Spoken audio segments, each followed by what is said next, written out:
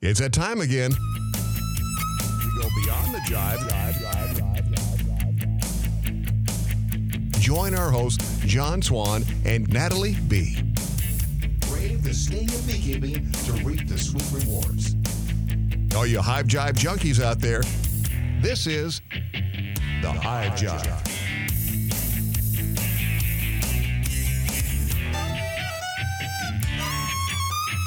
I'm going to start this off by posing a question that I posed to somebody who I think should have known the answer and they didn't. And I could do this myself if I really wanted to, but it would take the scientific method approach to do so and diligence of doing it before anything happened. But all the time. So this is based off of a presentation from a lady who just specifically does architecture and like how the comb structure is made and how the bees physically do it, how it works with the natural laws of everything and gravity and how they actually build this magnificent thing. In one of her parts of the presentation, she had all these statistics on, and it's statistics that we've heard before, how much honey it takes to actually build X amount of wax. And it usually equates to a pound of wax. And my question back to her was, how much wax is actually in an average colony? Because we hear a pound of wax, but anybody who has taken a comb, especially like a frame that you've scraped off that's older and you melted that sucker down, it is shocking how little wax is actually used to create that whole structure, right? So that bar full of honey may weigh 7 pounds, but the comb itself doesn't even weigh a pound. Right. Oh, no, it doesn't. It's like 200 grams or something. Yeah. It's not even that much. Yeah. So my question to her was, okay, well, that's awesome. And that's to put it in perspective. Oh, it takes, 10 pounds of honey to make 1 pound of wax. But do the bees really need 1 pound of wax? So that's what I always tell people. Yeah. You don't need hardly that much to store all that, the way they stretch it out. Yep. And 1 pound of wax is going to make a lot of frames and comb for the bees. Yeah. So that is my question. That is also my challenge, that at some point, if I ever get the time, I may try to answer it myself. But that is my question that I pose to the universe. An average colony. So in nature, or if you wanted to do a Langstroth, a deep and a medium, just average volume size colony, how much wax, not including the weight of chrysalis and cocoons and pollen and all this other stuff in there, just wax, how much wax weight does an average colony have or need? That's a great question. And I think that the answer is always going to be, it depends. Of course it depends, but there's still got to be an average number. Right. It's true. So I guess it would take a study to answer that clearly and fairly without being subjective. I might ask Tom. Yeah. I don't know if anybody's really done that study. They don't seem get to, an average. They just gleam over it, but I think if anybody had the past experience and knowledge to probably come up with the average, it would be Tom Seeley. Right. Because he's done.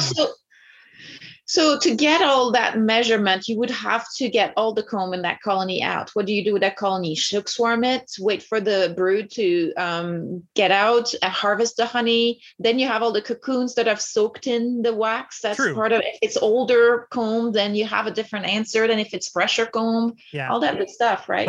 But so if you're doing it from that perspective, you would literally have to melt it down, separate out, to truly get the weight of the wax. And that's one of the reasons I say average. But my thought in my head was start with a new colony or start with a swarm. And then as they're building the comb, take it out and shake it off and weigh it, and already have measurements of what the frame itself weighs or what the board weighs if it's a bar. So you have that measurement, and that's your baseline. And then you let them build the comb. You take them, you shake all the bees off before they've done anything to it because they're just building it. Weigh it, subtract off the weight of the woodenware or the frame structure, and you come up with these numbers, and then you can extrapolate. This comb was this dimension, this comb was this dimension, it weighed this much, it weighed this much. You could eventually reverse engineer an average weight of wax for a colony. And all it would really honestly take is, say, 2 solid frames or 2 solid bars. If you could eventually equate that of empty wax that they've just drawn out and hadn't laid anything in, you could then turn around and reverse engineer it and say, okay, well, it takes this many bars for an average colony or this many frames. So you could hypothetically extrapolate, it takes this much weight. So I'm going to do you one better. A couple of things in your strategy, which I think is very creative. As soon as they build the comb, they start putting stuff in it. They can do that. And I've seen the queen start laying in the comb before the Laying comb was in even nectar. bigger than 3 inches. So Layer and nectar. So there's that limitation. And as soon as those larvae start eating, they grow and they weigh a lot more. So that's going to skew your numbers. However, a simple way might be, I don't know if that's realistic, but if you've got a Langstroth, take an average frame, drone comb, no plastic foundation, cut it out, measure it, or maybe 10 of them that are just pure drone comb, nothing in them. Cut them out, weigh them. And then you have the weight of wax in that 10 frame. And then, or you could do that with a top bar the exact same way. Yeah. You wouldn't have any food or brood or anything, and take a frame that's about average, not too white, not too black, just kind of like in the middle when they're golden and strong enough, but not too old. And I think that might get you a little bit closer to what you're looking for, maybe. It would. The golden, though, is still going to have some chrysalis and stuff in it. So it's still going to have some extra weight to it a little bit. Honeycomb at the end of the colony, though, because they usually will backfill that, and that'll be honey. Right. And a lot of times, if they've in a top bar, especially, you will have pure comb at the back of that colony that doesn't have anything in it but honey. So you could use some of those as they utilize that over winter coming out too. That would be great, because especially what you're looking for that information for is actually the argument that this is going to allow you to store the honey, right? So that pound of it's going to take you that much to draw the honey. So the argument is usually based on the fact that natural comb is cut out and crushed and strained and destroyed instead of being reused like a lot of the foundation process does.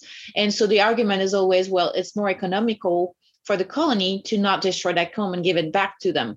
So in that context, I think that measuring just the either the drone comb or the comb in which they're going to store honey is probably your best bet if that's the context you're looking for the information on.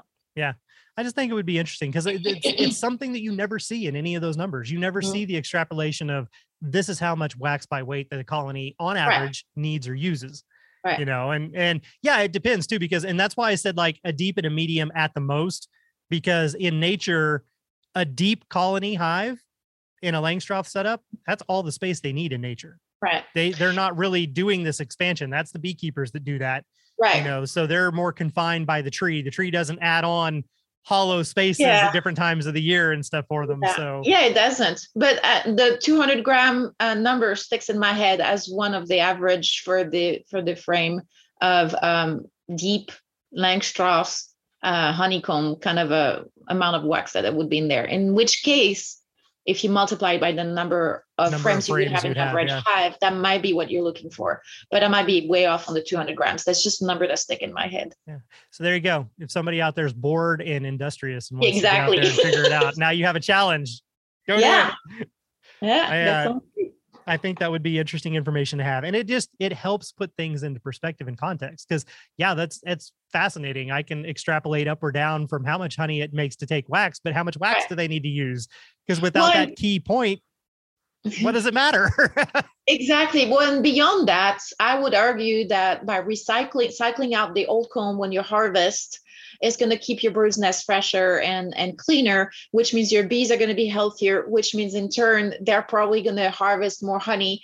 So I think that at some point is also a little bit of a wash there. And I think that thinking too simply in too simplistic terms about this is kind of not really necessarily giving the answer that some beekeepers are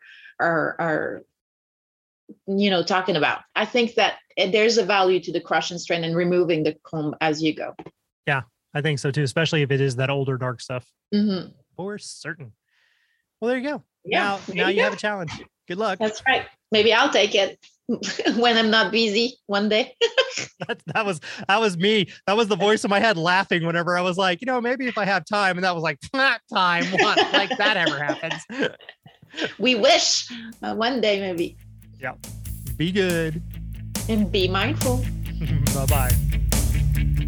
You've been listening to The Hive Jive. We appreciate you joining us on our beekeeping adventures.